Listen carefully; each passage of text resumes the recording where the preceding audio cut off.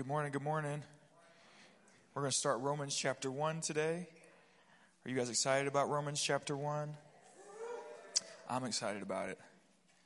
Romans is obviously profoundly important. Many theologians think that Romans falls right after Acts because the church recognized its significance. You think St. Augustine was saved as he read from Romans. Martin Luther was saved as he taught through Romans. John Wesley was saved as he listened to Martin Luther's commentary on Romans. Romans has been profoundly important for generations. And so we're going to go through chapter 1 in this series. But we are going to take small bites this time around and try to really chew on it and make sure we've got it ingrained in our heart. Again, it is a wonderfully important book. And Paul's longest and most carefully thought out epistle. Let's pray over the word and we'll get going here. Lord, we come to your word with excitement, with reverence, with adoration. Lord, we live in a day where social media or the news cycle becomes our focus, and we tend to chew on that, Lord, and that becomes the bread of our life. And we've all learned that leads to frustration and anxiety. We want to be a people who chew on the word of God. Be our daily bread. Lord, we want to chew on the cud of your word. We want our hearts to be saturated with the truth of this inerrant, inspired scripture. So mold us, change us, refine us. Holy Spirit, we just declare right now that this is your time. You lead, you interrupt, or we're willing to go wherever you desire to lead. And we trust you with all of our hearts. We love you with all our strength and all our might. It's in Jesus' wonderful name we pray. Everybody say amen. Amen. Now, if you let me nerd out for about 10 minutes, I'm going to go somewhere. Michael Ward is an Oxford scholar. He is a C.S. Lewis scholar, meaning his doctorate and most of his study is on C.S. Lewis and C.S. Lewis's works. On his life and his works, Michael Ward lived in the Kilns, which is C.S. Lewis's house, for years as he was studying. He oversees a society that kind of preserves the work of C.S. Lewis, the life of C.S. Lewis. And he wrote a book called Planet Narnia, and I've been listening to, piddling with this all week. I just really got in nerd mode this week. It was beautiful, absolutely beautiful. The Narnia stories, there were 7 books. They are a bit random. Literary scholars oftentimes call them hodgepodge because you see multiple elements coming to pass. The stories don't feel cohesive in that, the stories will have totally different characters. The only common character between every story is Aslan. They're not quite cohesive. And so literary scholars have puzzled over C.S. Lewis's works for some time. And there's a movement of people who say, well, the Narnia stories were kind of C.S. Lewis's just having fun, sitting down and write. He wasn't being that intentional. They're children's stories. Don't overanalyze them. But all of the individuals who know C.S. Lewis say that C.S. Lewis does nothing random. C.S. Lewis's mind is incredibly creative. He loves to hide imagery behind things that may even seem plain. And so there are 7 Narnian books. Again, they feel disjointed and random. Lots of theories that float around about why he wrote 7 books, why the number 7. And there are lots of theories. I won't go through them for you, but many theories. But scholarship has pretty much concluded that Michael Ward's theory is correct, and his theory really brings the Narnian stories into a perspective where you realize that they're not random at all, but they're actually so intentional and organized that once you see the pattern, you can't unsee the pattern. And so Lewis, in this kind of whimsical, cheeky way, he allowed everyone to perceive his writings as kind of laid back, nonchalant, not that intentional, when all the while there was this incredibly strategic pattern underneath that when you saw it, you realized that all of the stories were not lazy or hodgepodgey, but all of his life he just allowed people to think that, and he seemed to have no problem with people thinking it.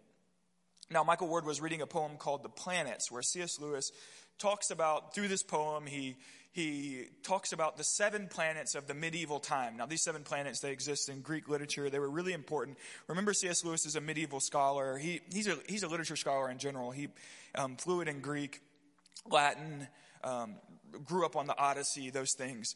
And so in medieval literature, the 7 planets, which they considered the sun and the moon a planet, Venus, Mars, Jupiter, those basic planets that you can see with the eye.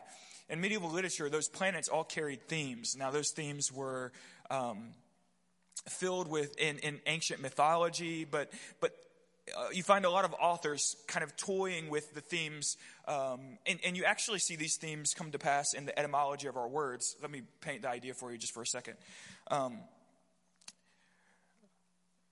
The word lunatic, lunacy, it comes from the root word luna, the moon. And so in English language, when you use the word lunatic or lunacy, you're playing off the idea that the moon makes people crazy in ancient literature, okay? The moon, think werewolves, the moon comes out. And so lunatic, lunacy, the moon, C.S. Lewis, so in The Planets, for instance, he talks about how inconsistent the moon is. One day it's red and orange, and one day it's blue, and sometimes it's huge, and sometimes it's little. And that's the way throughout the English language that you would define a crazy person. You're moon-like. You're inconsistent. One day you're this way, and next day you're this way. You're a lunatic. And so when C.S. Lewis wrote the book, The Silver Chair is one of the Narnian stories. And The Silver Chair, there's a character called the Black Knight. And the Black Knight tells the adventurers in Narnia that every night when the moon comes up, he has to be tied to a chair, because when the moon comes up, he goes crazy. And so every night he's tied to the chair. But what they realize by the end of the story is that when the moon comes up and he goes crazy, he's actually not crazy when he's tied to the chair. Those are actually the moments that he's sane. And he's the prince that they've been searching for. And Lewis is playing with this idea in The Silver Chair of lunacy and the moon. And he's showing that sometimes people in the world who seem the craziest are actually the sanest. And so, for instance, in Acts 26, verse 24, Festus says to Paul with a loud voice, "Paul, thou art beside thyself. Much learning doth make thee mad," the King James said. Or in other words, Festus says to Paul, "You are so learned that you're crazy, you're insane." But Paul's actually not insane. He's the only sane person in the room. And so Lewis plays with this idea of lunacy in The Silver Chair, silver moon-like, and he's moving through the planets to show these kind of themes in ancient literature coming to pass in his Narnian story as he exposes biblical principles. Now, I said all that to say this. This is what I'm trying to say. When you look at The Lion, the Witch, and the Wardrobe, which was the first Narnian story that he wrote and was the most significant, obviously. And The Lion, the Witch, and the Wardrobe, C.S. Lewis wrote it, and he sat down with Tolkien, J.R. Tolkien, who wrote the Lord of the Rings. He sits down with Tolkien and he reads Tolkien the first several chapters of The Lion, the Witch, and the Wardrobe. And Tolkien hated it, and was vocal about the fact that he hated it. Tolkien actually said that he never finished the Narnian series because he gave up on trying to read such hodgepodgey literature. So Lewis and Tolkien are best friends, and Tolkien's very vocal about how he hates The Lion, the Witch, and the Wardrobe. This is what he hated about The Lion, the Witch, and the Wardrobe. You see in The Lion, the Witch, and the Wardrobe the fawn tumnus. And then you see centaurs. And you see all these different figures of ancient literature. And it's hodgepodgey to him. It's not cohesive. I think The Lord of the Rings is very cohesive and meticulous. And what he hated the most, okay, what he absolutely hated the most about The Lion, the Witch, and the Wardrobe was that Father Christmas shows up in the story. What is Santa Claus doing in the story? And it wasn't only Tolkien. It was all of Lewis's friends. They hated it. They despised it. They begged him to take Father Christmas out of The Lion, the Witch, and the Wardrobe.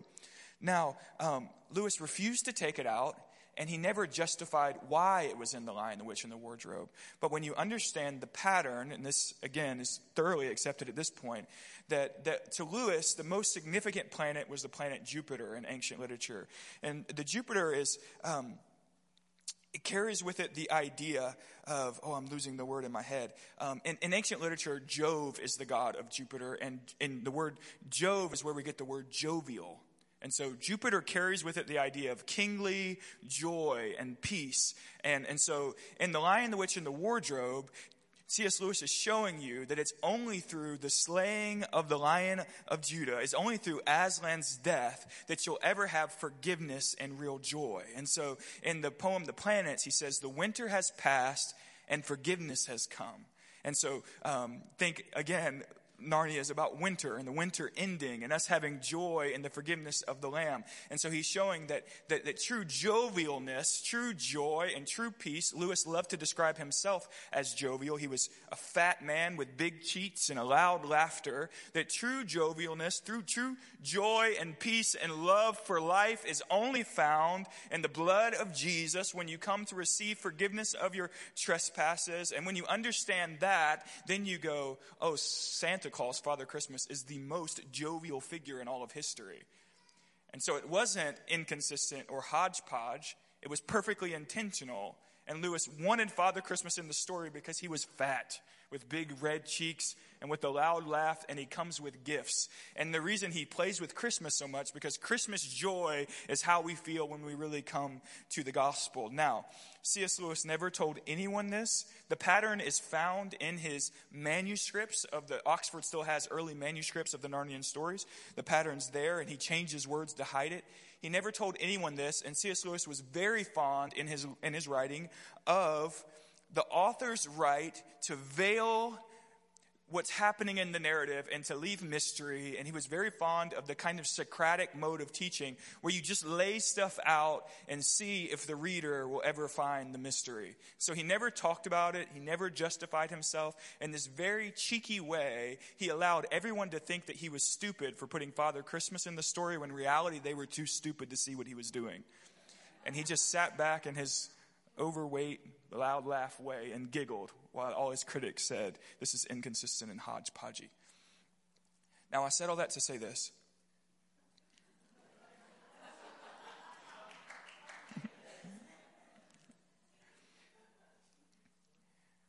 What the scriptures teach us is that there's an author who is writing all of history.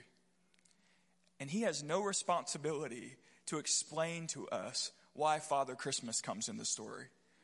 The scholars, the modern humanistic worldview will tell you life is random, and the evolutionary theory, this is all just a random sequence of events and nothing really matters. We're bumping into each other, big bags of dust, trying to make something out of our life. And in a modern humanistic worldview, you need to make something out of yourself because you got one shot. You got one life. Make something happen because life is really meaningless unless you take life by the horns. But in the worldview of Romans chapter 1, life is not meaningless. It's profoundly meaningful. And although you might not know why Father Christmas is in the story, it's not because the author is unintentional. It's just because you're too stupid to see what he's doing.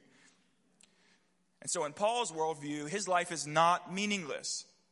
And I'll say to you today, in an hour of great political turmoil, when everyone's frustrated and biting their nails, my life is not meaningless. I was set apart for a day such as this. And it may seem like there's just this chaos happening in the universe, but sometimes chaos is exactly unfolding in God's wisdom and plan, and we're just too ignorant to see that the chaos, the hodgepodginess, is actually wonderfully intentional as God tells his story and calls all of the nations to see that the Son of God is the only hope, and that the cross of Calvary is our redemption, and that the blood of the Lamb really does change everything.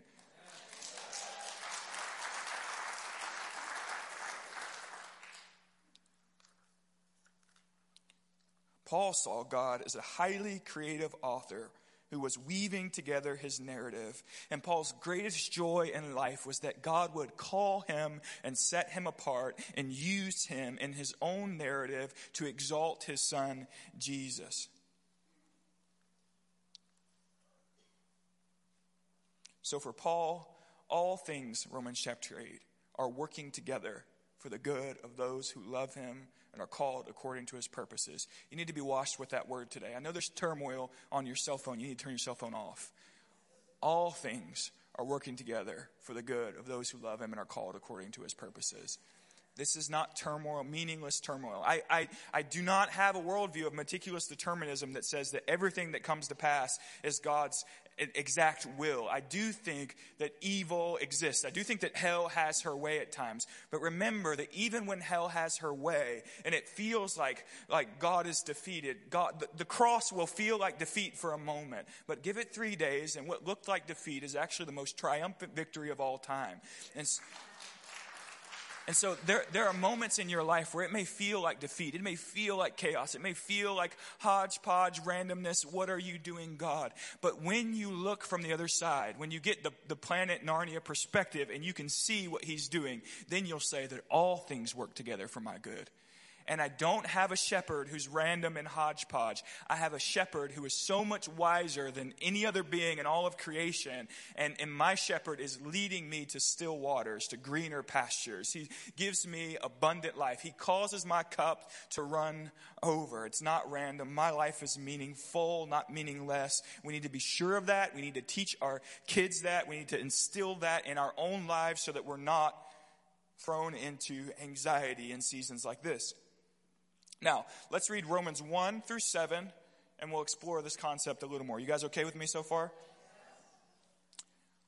Paul, a servant of Christ Jesus, called to be an apostle, set apart for the gospel, which he promised beforehand through his prophets in the Holy Scriptures, concerning his Son, who was descended from David according to the flesh, and was declared to be the Son of God in power, according to the Spirit of holiness, by his resurrection from the dead, Jesus Christ our Lord, through whom we have received grace and apostleship to bring about the obedience of faith for the sake of his name among all the nations, including you who are called to belong to Jesus Christ, to all those in Rome who are loved by God and called to be saints, grace to you, and peace from God our Father and the Lord Jesus Christ.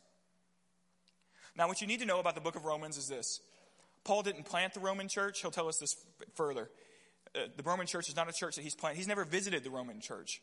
He knows some believers who are in the Roman church, but he knows them from interactions in other areas. So Paul, at this point in his life, has never been to Rome. He's never visited the Roman church. And so this is his first introduction to the Roman church. And so there's a bit of formality to the entire book of Romans. There's not a lot of personal interaction like you're writing to a good friend. It feels a little more formal and official because Paul is not writing to close friends. He's writing to people for the most part whom he's never met. And so his introduction is profoundly important because in ancient Greek and Roman literature, when you wrote to someone, you needed to introduce yourself and kind of explain who you are, your authority, why we should listen to you, in other words.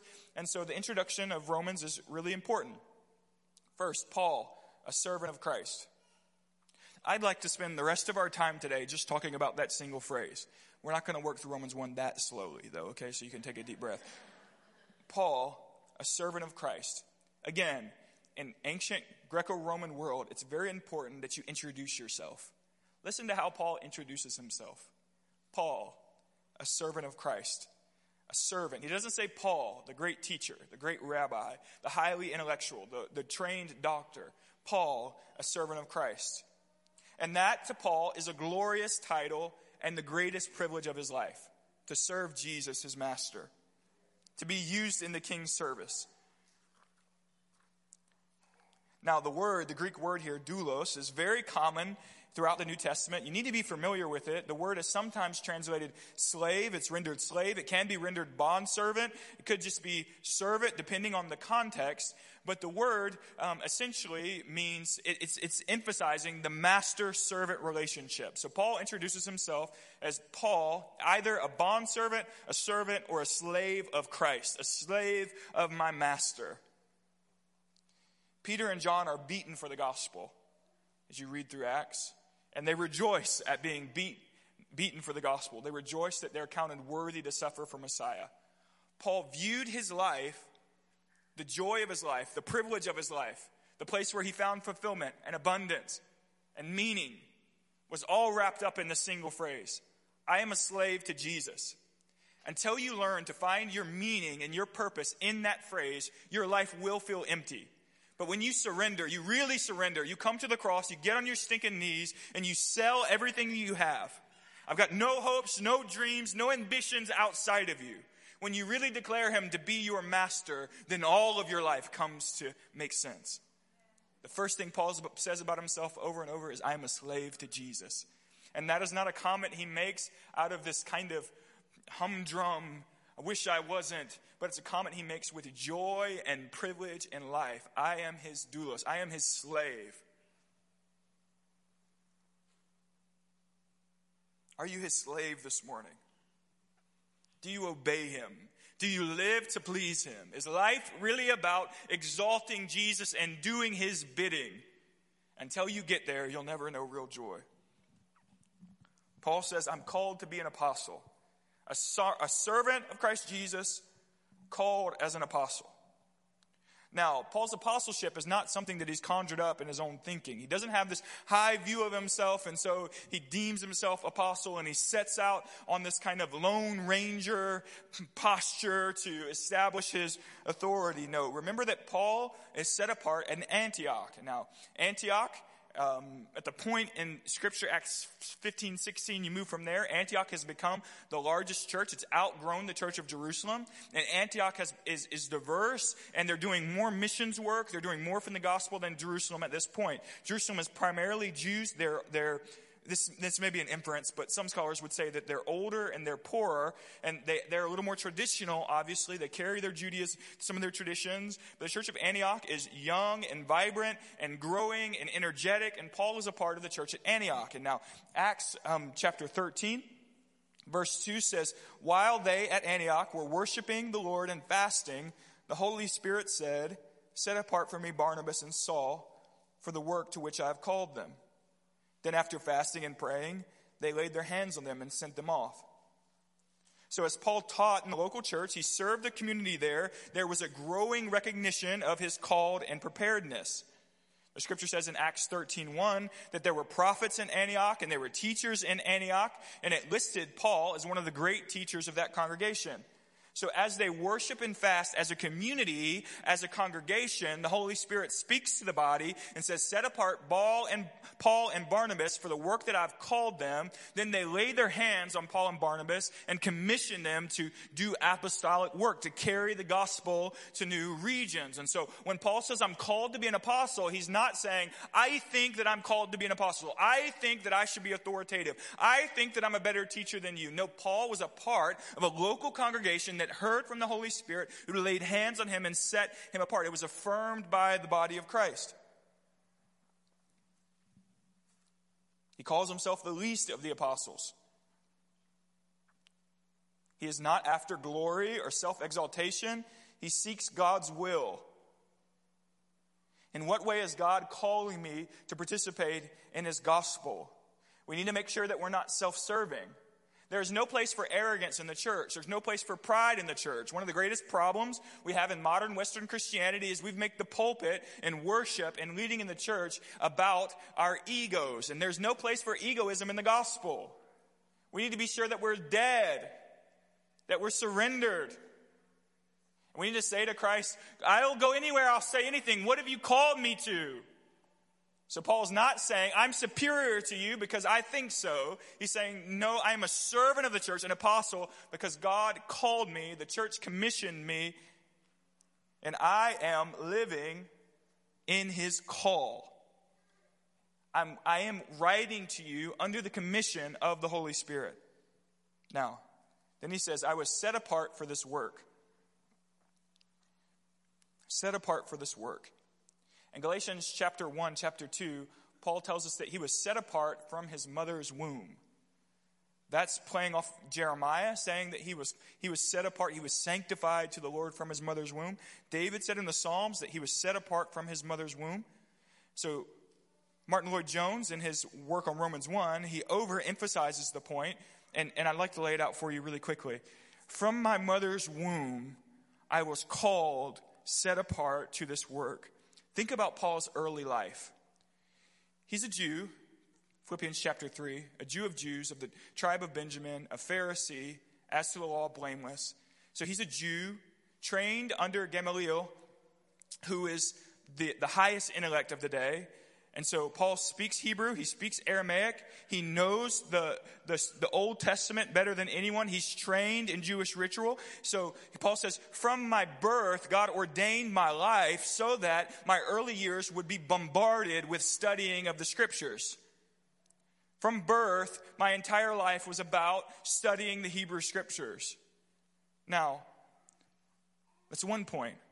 Second point that you can make and that you should make is that there is no doubt that Paul is the premier intellect of his day. Paul's not just a smart man. He's one of those smart men who is far smarter than anyone else, right? There is a smartness that doesn't come from study, right? There are some people who will know more than they'll forget more than I ever learned, right? There are some people who are just gifted that way. So Paul is gifted, extremely gifted intellectually. Now, Paul, where is he from? He's from Tarsus. What you should know is that Tarsus in the day was a highly influential cultural city. Some scholars say that Tarsus was as influential to Greek culture as Athens was. And so Paul grew up in a Greek culture, and he also spoke Greek. And he understood Greek thought. And so throughout Romans, throughout Acts, Paul is going to quote Greek philosophers and Greek traditions. And so it wasn't just that Paul was a Jew of Jews. It wasn't just that Paul was a highly intellectual man. It was also that he was raised in a region of great Greek culture. He spoke Greek. He understood Greek. And so that when he goes to Greek cities and he goes to the world to preach the gospel, he has a great understanding of their life and of their beliefs because he grew up in the middle of it. Paul was a Roman citizen. How was he a Roman citizen? Do you remember? He says, I inherited it from my parents. Roman citizenship was not something that was common. It wasn't something that you treated flippant. It would be what we would call a great privilege to be a Roman citizen.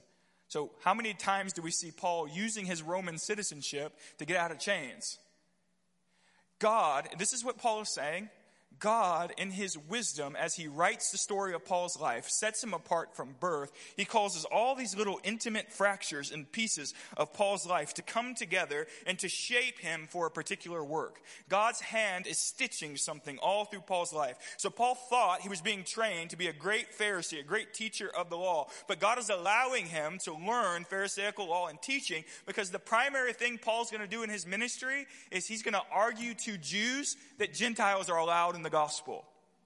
The entire book of Galatians, Romans, is Paul saying to Jews, no, in Christ, Gentiles have a place because your Jewish ethnicity is not how you receive salvation. It is in faith and faith alone in the shed blood of Messiah on the cross of Calvary. So all of Paul's life, he's arguing against those who exist in the training in which he was trained up in. Can you guys follow that line of thought? I know there are multiple things happening at once. So Paul said, I was set apart from birth. From birth, God was knitting together my life. Now again, Paul could, on a shipwreck say, oh, my life is meaningless and pointless. And God, why would you allow this to happen? And oh, what misery. Why am I abandoned on this island? Or Paul could heal the sick people and preach the gospel on the island because nothing in his life is meaningless. Y'all ain't listening to what I got to say today. Set apart for the work. All of Paul's life was preparation for this call. He'll use his Greek philosophy. He'll use his understanding of Hebrew. He's constantly switching languages, Hebrew, Aramaic, Greek. He's even using his name, Paul and Saul, in two different settings. I know you were all taught that Paul changed his name to Paul after the blinding light thing. That's not true. Paul was his Greek name. And so in different settings, he's functioning under different names because he has a diverse background. So what is Paul saying? In God's sovereignty, he shaped me for this task. In God's wisdom, by his Spirit, he called me, he commissioned me to this purpose. I'm a servant of this God. He's saying my life is fleshing out as I obey God, and he knits together the story that he wants to knit together. Now, Paul is called to serve Christ. The details of his life work to equip for his calling. God shapes his life for the purpose in order to preach the gospel of Christ Jesus, whom he promised through the prophets. Now, be a little heady for a second. So on one hand, Paul says, from my mother's womb, the meticulous details of my life were preparation for this call. And then he begins to say, in order that I serve Christ Jesus, who God promised beforehand, the Messiah that God promised from the beginning, who God brought validity to by raising him from the dead, who God marked with his power, who has declared that there's no other name but the name of Jesus. God, from the beginning of time, was establishing this narrative by which he would redeem humanity through the shed blood of his own Son. From the foundation of the earth, the Lamb of God was slain. It was always God's purpose. It was always God's intention to redeem the nations by the blood of Jesus. And so there's a large narrative, Paul says, that God is working out, and it is salvation through the blood of Christ Jesus. Now, in this large narrative that God is working out, he's also at the same time working out the narrative of my life so that the narrative of my life comes under his larger narrative and supports what God is doing. God is writing something.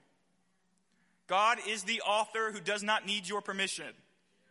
He does not need to explain to you what he is doing. You just sit back and watch. It's not your job to understand all of the details. It's your job to enjoy the paths of righteousness that the shepherd is leading you down. Paul did not find Christ. Christ found Paul, right? Paul wouldn't say, I found God as I sought him. Paul was persecuting Christians, looking to kill them, and Christ Jesus knocked him off his horse, right? And so it's not this, I'm leading, I found. It's no, I was a passive part in this thing. I was going to pursue Christians to persecute them, and God just kicked me down. Why? Because he wanted to. Because God, from the entirety of my life, had been working to use me in this way. God interrupted my plans to establish his plans. And God is not passively hoping that his plans will come to pass. That's called, oh Lord, the word slipped in my brain. So what's wrong with my brain today? Somebody get me a coffee. I'm losing the word. I'll say this. We don't believe that the end is open theists. That's the word I was looking for. Say, thank you, Jesus. We're not open theists, and you need to be really sure of this, okay? Listen to me just for a second. For the most part, our movement is Wesleyan, Arminian. We for the most part, come from a Wesleyan tradition. And I wouldn't call myself a Calvinist by any stretch of the imagination. The extreme, everything can be taken to extremes, right? The extreme of Wesleyan theology, the extreme of Arminianism leads to open theism. And what open theism says is that we don't really know how things are going to end. Because God has given man free will. Man can pervert the story. Open theism says because God gave us free will, whether or not the gospel goes forth is primarily put on our backs. And so the story could end the wrong way. You need to be sure. I don't believe that for a sliver of a moment. Because what God says will come to pass. His word is sure and true. And what the scripture says is that there's a coming day when Jesus will place his foot on the Mount of Olives and the mountains will split. What the scripture says is there's a coming day when Jesus will establish his authority over the nations and every knee will bow and every tongue will confess that Jesus Christ is Lord. We're not open theists. We don't believe that our lives are random and meaningless and we've got to make something happen. No, we are believers who believe in a God who is authoring the intricate details of my life. And at best, I am a servant to him. I'm living an obedient life to him, but I am not trying to make something out of myself. I am saying with the apostles, with the prophets, put me on the potter's wheel and shape me, God, and make out of me what you want to make out of me. I don't want to do more than he's called me to do. I don't want to do less than he's called me to do. I want to find the niche and the purpose, and I want to allow him to shape and mold my life.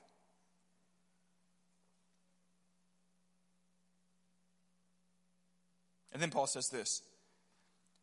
I'm to bring about the obedience of faith in the nations, to the nations. The obedience of faith.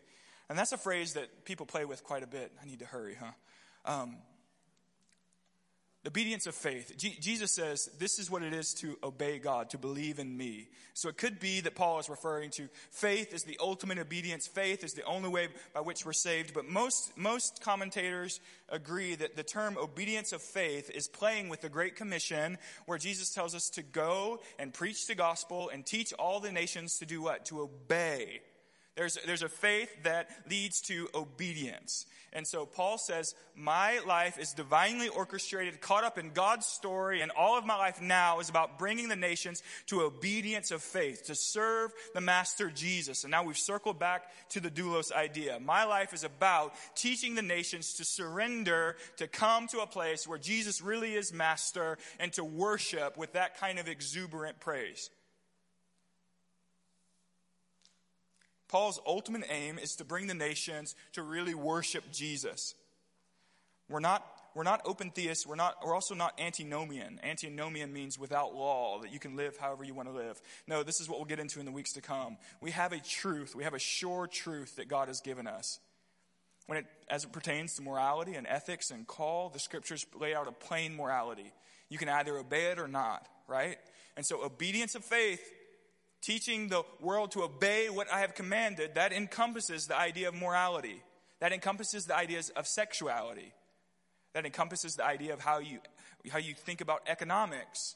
There is a law, and with the New Testament, certainly certain parts of the ceremonial law are fulfilled in Christ. The sacrificial system is fulfilled in Christ. But the moral and ethical law is not overthrown. Rather, it's expounded upon. Jesus teaches us what real holiness looks like. And so as a people, we are servants of Christ who are desiring holiness in order to obey him and to worship him. Does how we live sexually matter? Yes, of course it does. We're either obedient to Christ concerning our sexual life or we're not. We're either obedient to Christ concerning the way that we treat one another or we're not. We're either obedient to Christ in the way that we use alcohol or we're not. There is a law laid down, the law of love, which is primarily about loving God and loving people, but it matters the way that you live. Capiche?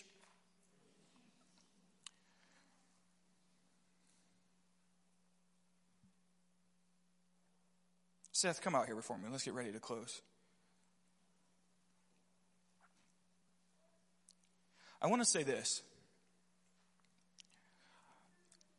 Again, no matter where you are on the political spectrum, this week in particular got weird, okay? And as Christians, we need to make sure, again, that we are acting like Christians, number one. That matters. And we need to make sure that our lives aren't caught up in the immediacy of the news cycle. Do you realize that no other generation could pick up their smartphone and know exactly what was happening in all of the world? Now, what's happened is we're beginning to live this way. We're pulling out the smartphone to see what's happening in the news, and we're either happy with what we see or we're frustrated with what we see, and we're going to live out of that place. Now, when you begin to do that all the time, what becomes your daily bread or your sustenance is what you see on the phone. And the phone either leads you to joy or it leads you to frustration. And what we've just witnessed this week was an extreme amount of frustration from both sides. And what we've seen is that many believers are acting out of a place of flesh, and they're acting like we have to have control and we have to make everything happen, rather than living from a place, you know, believers in the old time, they didn't have a phone in their pocket where they could read the news all the time. Most of them actually carried the Bible with them. Imagine that. And when they had a free moment waiting on a train or a bus and waiting for work, they didn't look out the phone to whatever their favorite news cycle people are to try to see what's happening in the world, to see whether they're going to be mad or not. They pulled out the scriptures. And what they read in that scripture became nourishment for their soul. And we've got to get to the place where we live from a biblical perspective, and we recognize that this world is always going to be chaotic until Jesus returns.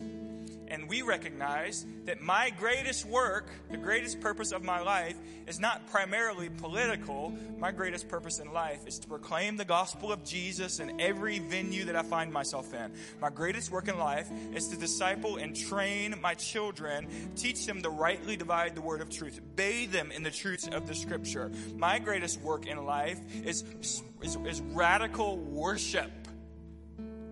is to not get on the phone and then get really angry and then throw the thing down and then get on the social media and tell everybody how I feel. My greatest goal in life is to open the Word, see the beauty and majesty and wonder of Christ Jesus in the Word, then put my face in the carpet and cry out with all of heaven, holy, holy, holy is the Lord God Almighty, who was by God. He is today and He is to come. I'm caught up in His timeline and His purposes.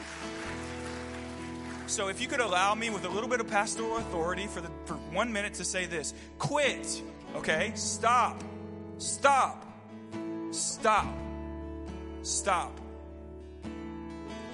Pick up your word. Allow it to be your daily bread. You can live as if your life's meaningless and everything's chaotic. I'm not living that way. My life ain't meaningless. Every day I get out of bed, the scripture says that He's ordained all of my days. He's numbered the hairs on my head. I don't care what's going on out there. It has no ability to ever thwart my purposes on the earth, because my purposes are wrapped up in God's divine wisdom and sovereignty and plan. And that plan is beautiful eyes have not seen, nor have ears heard, nor has it entered into the heart of man what God has in store for those who love Him.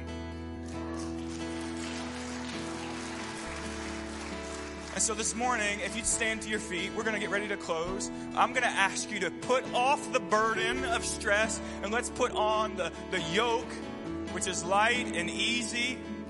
And let's worship as if He's worthy of worship just for a moment. So go ahead and just extend your hands. Lord, give us freedom in this place. We ask for liberty in this place. I come against stress and anxiety and fear and nail biting. And Lord, we thank You that our lives are caught up in Your plan and Your purposes. And that all the time, Lord, when things look purposeless, it's just because we're too dumb to see what You're actually doing. Hallelujah. Just begin to praise Him for a moment. Hallelujah. I surrender. I surrender. I surrender. I surrender. Seth, lead us for a moment. I surrender. Hallelujah. Let's worship just for a moment. You take what the enemy meant for evil, and You turn it for good. You turn it for good. Come on, sing it with conviction this morning. Oh, You take what the enemy meant for evil, and You turn it for good. You turn it for good. Come on, get free of that bondage this morning.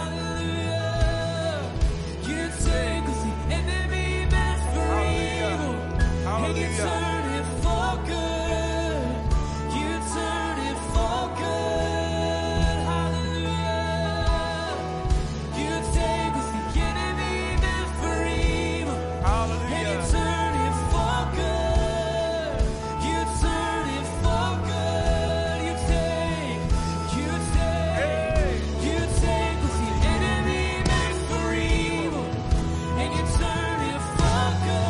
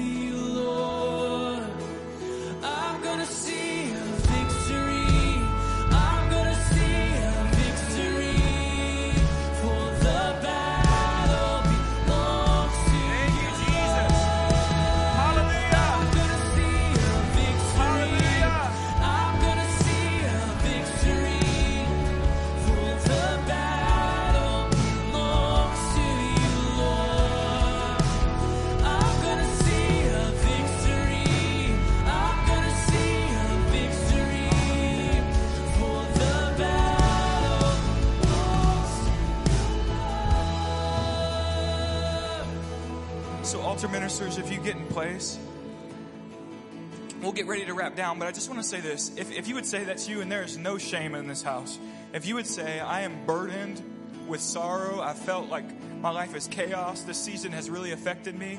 I want to ask you to come to the altars before you leave today, and we're going to believe that you get set free. The scripture says, who the Son sets free is free indeed. That where the Spirit of God is, there's liberty. And so if you need liberty this morning, again, no shame, I want to ask you to come to the altars before you leave. There was a few words. If you are needing wisdom, maybe you're in a situation where you've got to respond, you need wisdom, we want to ask you to come forward. If there are any who have been praying for the baptism of the Spirit or the prayer language, we want to ask you to come forward. We'd love to pray for you this morning. And as always, if you've never surrendered your life to Jesus, man, today's the day. All you have to do is bow your knee and confess His Lordship.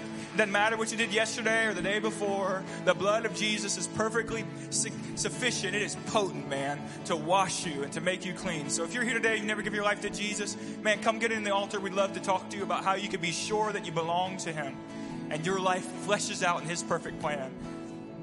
So Jesus, we love you. We thank you for freedom and liberty and peace and joy. We thank you that where your Spirit is, there's real life. You came to give us life and life abundantly. You came to give us an easy and light yoke.